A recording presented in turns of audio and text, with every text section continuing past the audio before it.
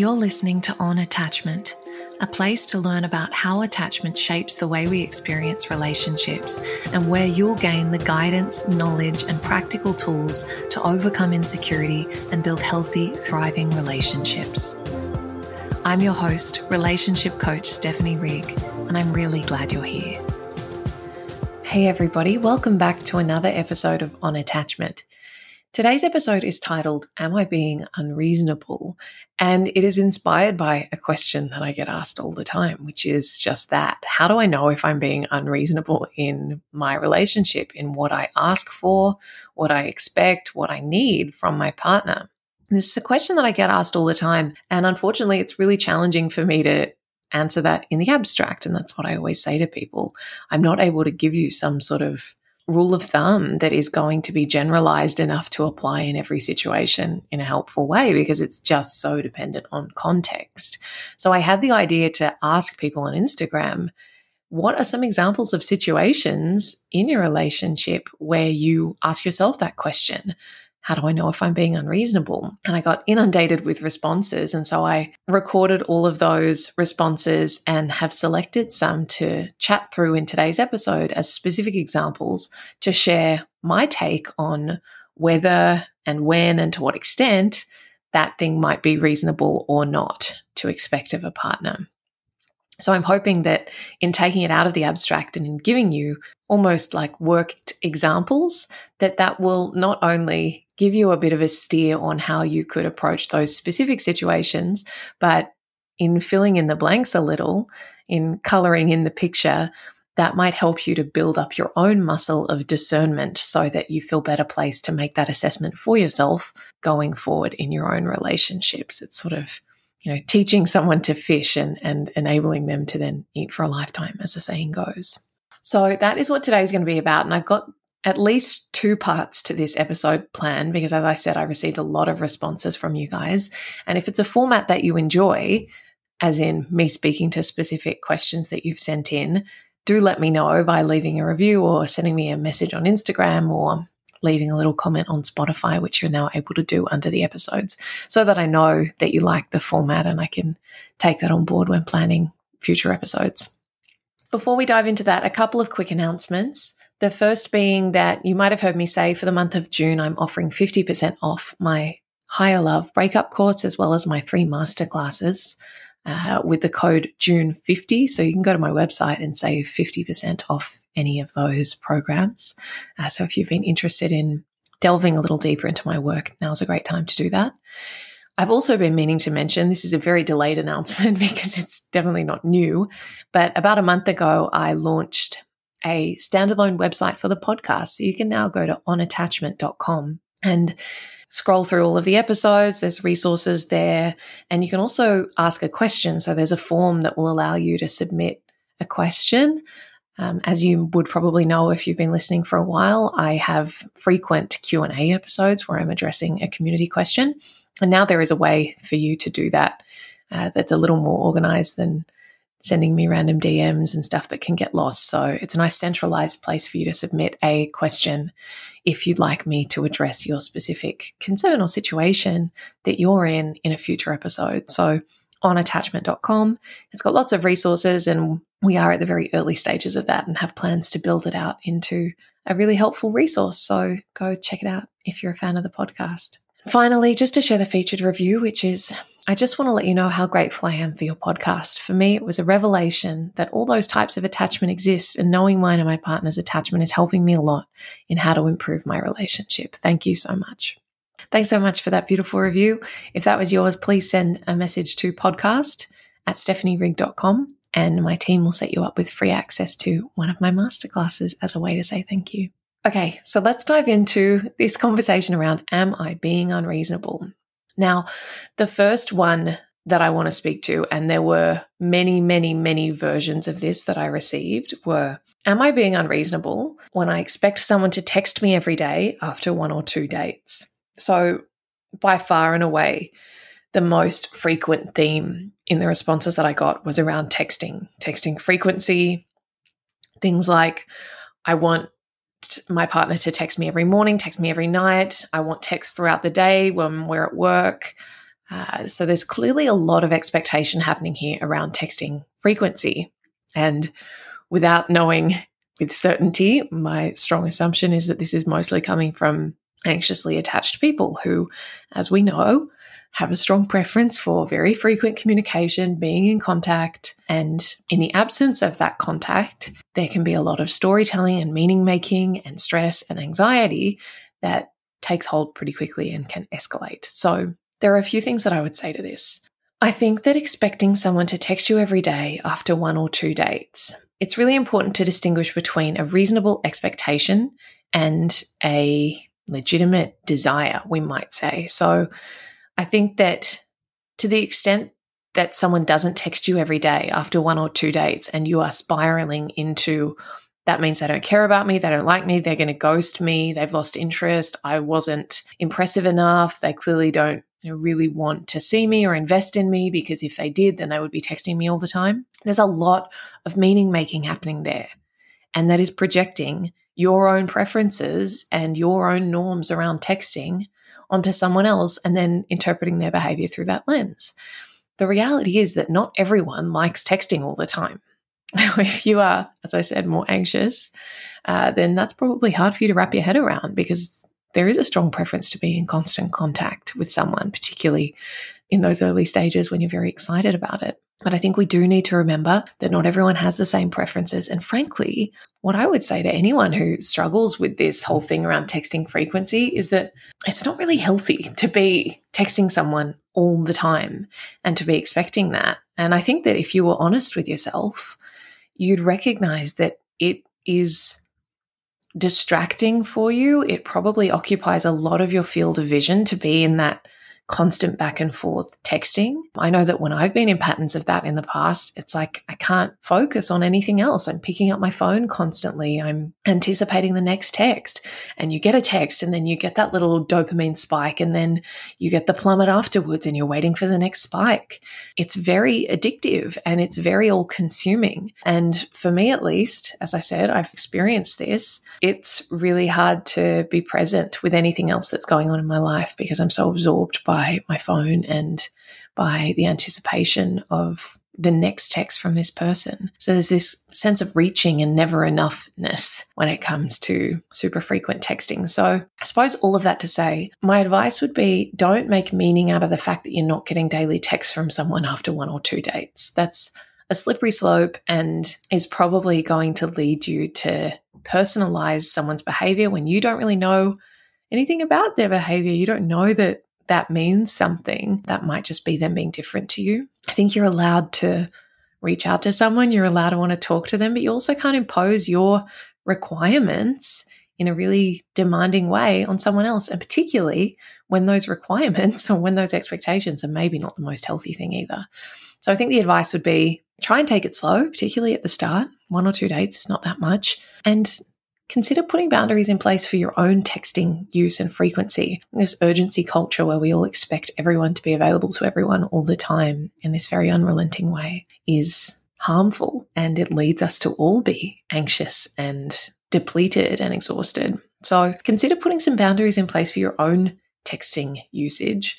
So maybe you send a message to someone at the start of the day and then say to them, I'll chat to you tomorrow, or maybe we can talk later tonight, so that you've put some boundaries and expectations in place in a more direct and overt way, and you're not just waiting for the possibility that you might get a text from them at any moment, and in so doing, being really tethered to your phone, being really anxious and waiting on someone else in a way that detracts from your ability to be present in the rest of your life. So that was a bit of a long-winded answer, but I think there's some principles in there that will be relevant to a lot of people. And of course, the reasonableness will also hinge on, 1 or 2 dates. That might be a different story if you've been dating someone for 3 months, right? I think it's reasonable to expect daily check-ins if you've been dating someone for a little longer. But I think after a date, we do have to just pull back a little and calibrate our expectations and remind ourselves that this person is, more or less a stranger, and we don't really have the right or entitlement to demand that level of attention and time of theirs in the specific way that we would prefer it. Okay, The next one is, am I being unreasonable when I ask him to stop speaking to his ex as I compare myself to her and it makes me feel not good enough? So there's a few layers to this. I think that what I hear in this question is the need to take a little more responsibility for the latter half of it, which is I need him to stop speaking to his ex because I compare myself to her and I feel not good enough, right? It's like, I need you to stop doing that because I have all of these other things going on and the insecurities that I have lead me to feel a certain way in response to your behavior. So there's sort of two prongs to it, right?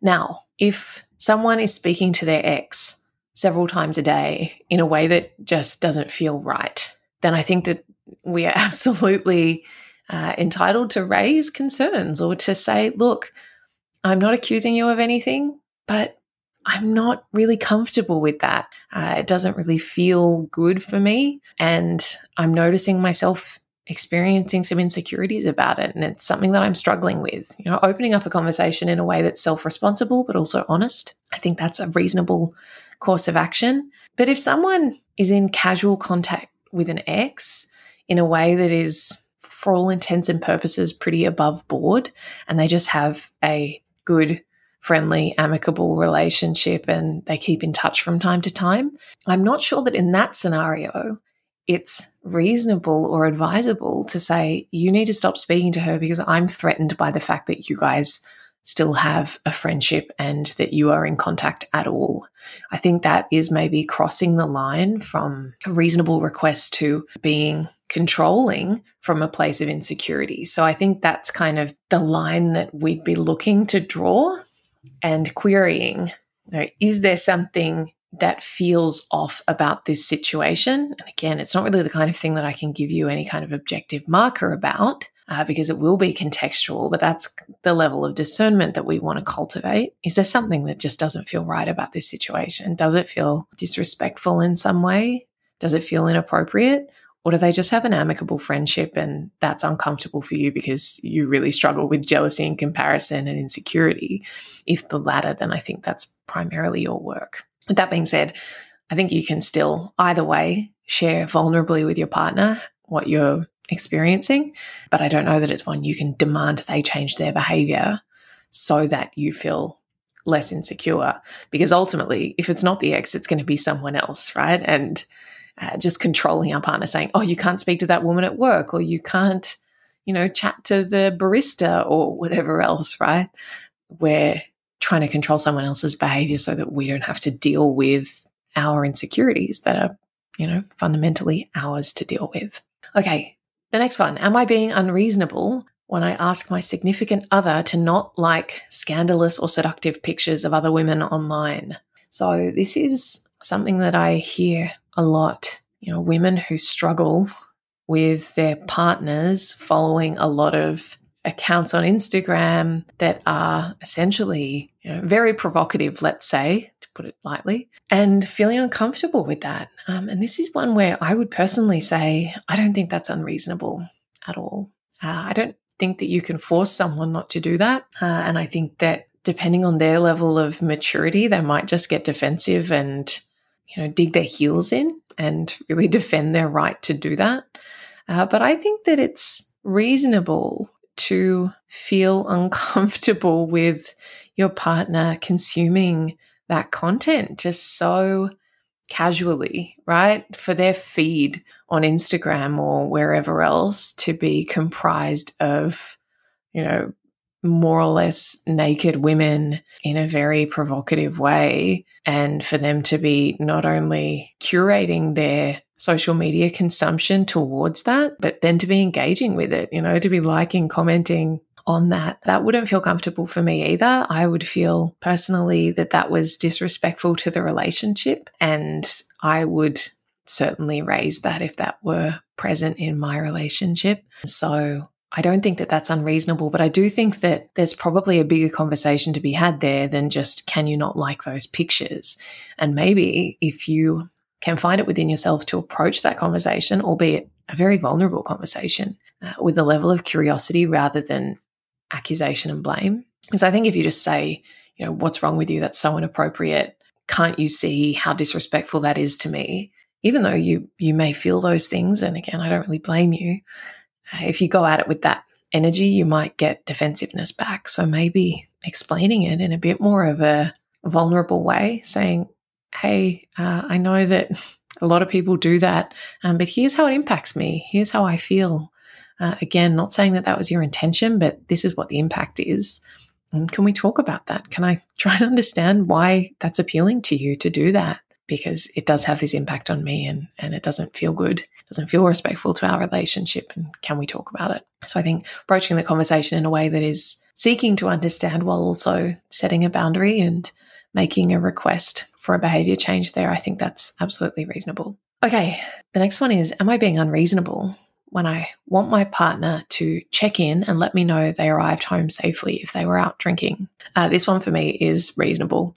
I do this, and I think I've always done this. And yeah, I think that if you are wanting to know that your partner is safe and accounted for, and you know that that can be an anxiety-inducing experience when they're out drinking, I know that I can struggle with that. It's something that I don't know whether it's conditioning around, maybe more so for women, that we're inclined to check in that people have gotten home safe. I think that can be an element of it. But also I know for a lot of people that there is anxiety around someone being out drinking. And that's a whole nother conversation to be had at another time. But I think that just a simple text to let someone know that you're home safe can really set one's heart at ease. And I don't think it's a huge ask. So if that helps to build and establish trust so that you don't feel anxious about those situations, then I think that that's a reasonable ask. Again, I don't think it needs to be delivered in a way that's controlling or demanding, but just contextualizing how that is for you. And again, you can own that there's an anxiety piece to it. I've certainly had that conversation with my partner saying, I realize that you don't necessarily care about this, or you wouldn't think to do this without me asking, but I feel anxious when you're out drinking, and it would mean a lot to me if you could, just keep me posted on where you're at and how you're tracking and when you expect to be home, all of those sorts of things. It really goes a long way in calming my system, and I think that that is a reasonable ask for someone that you're in a relationship with. Okay, the last one for this episode is, am I being unreasonable when I want regular sleepovers, as he always leaves in the evening and says he sleeps better at home alone? So I think that this is one where we can find a compromise. And that's really the essence of, the messiness of secure relationships, is we can meet in the middle and go, yeah, that's absolutely fine that you sleep better at home alone. I'm not going to judge you for that. I'm not going to make it mean that you don't love me or care about me or any of those other stories I might tell myself. I'm going to try not to feel too rejected or hurt for the fact that you don't sleep over and you prefer to sleep in your own bed. Fine. And I'm going to ask you to sometimes do the thing that I prefer, right? Because I think that when it's just one person saying, oh, I don't want to sleep over because I sleep better at home alone, therefore I'm never going to sleep over, even though sleeping over means something to you and is what you desire, I think that's kind of being a bit selfish, to put it bluntly. So I think that to say, I know that you prefer to sleep at home, but it would mean a lot to me if every so often you would sleep over, or even, every other time, right? We can alternate between you sleeping over and not. Or maybe if it really is important to you that you get a good night's sleep before work, then maybe on a weekend you can sleep over. Have the conversation in a way that is a negotiation, essentially. You can advocate for your needs and preferences while not making someone wrong for their needs and preferences. But the point is that you find some sort of middle ground that works for both of you, and that is how it works, right? I think that when there's sensitive things like this, and I think for a lot of people, something like sleepovers, particularly if it's after you've been intimate, that can feel really vulnerable. And you can really want the closeness of sleeping together, as in actually sleeping together after being intimate. And it can feel really painful for someone to just up and leave and say, oh, sorry, I sleep better at home. It can feel like a bit of a personal rejection. And so I think when we're feeling rejected, that we're probably the least inclined to voice a need because we already feel like we've been rejected. And so to extend our, request out when we don't feel like the other person's going to be receptive to it feels really risky, and fair enough. So maybe this is a conversation not to have in the moment, not to have right then and there, but maybe to have at some other time when, you feel like you've got a little bit more capacity and you've got a little bit more confidence, and you can just share that it would mean a lot to you if he could stay over, once a week or twice a week at times when it is, the least disruptive to his routine if he doesn't get the best night's sleep ever.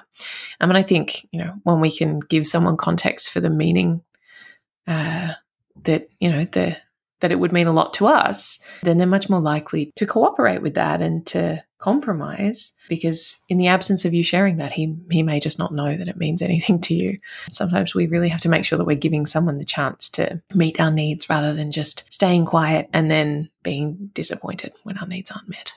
Okay, so that was the first part of this little series around am I being unreasonable? I hope that this has been helpful and has given you something to think about, has given you a bit of a sense for how you can approach these questions in a way that is not black and white. Unfortunately, black and white would be much easier, but it would be not in service of really building healthy, secure relationships, because oftentimes there is a level of negotiation and nuance and context that's required to have these conversations and to make these assessments. But yeah, I hope that this has helped you to start building that muscle of discernment so that you can make those calls for yourself. And as I said, if you've enjoyed this episode in this format, do let me know so that I can bear that in mind when planning future episodes. Thanks so much for joining me, guys. I look forward to seeing you again soon. Take care.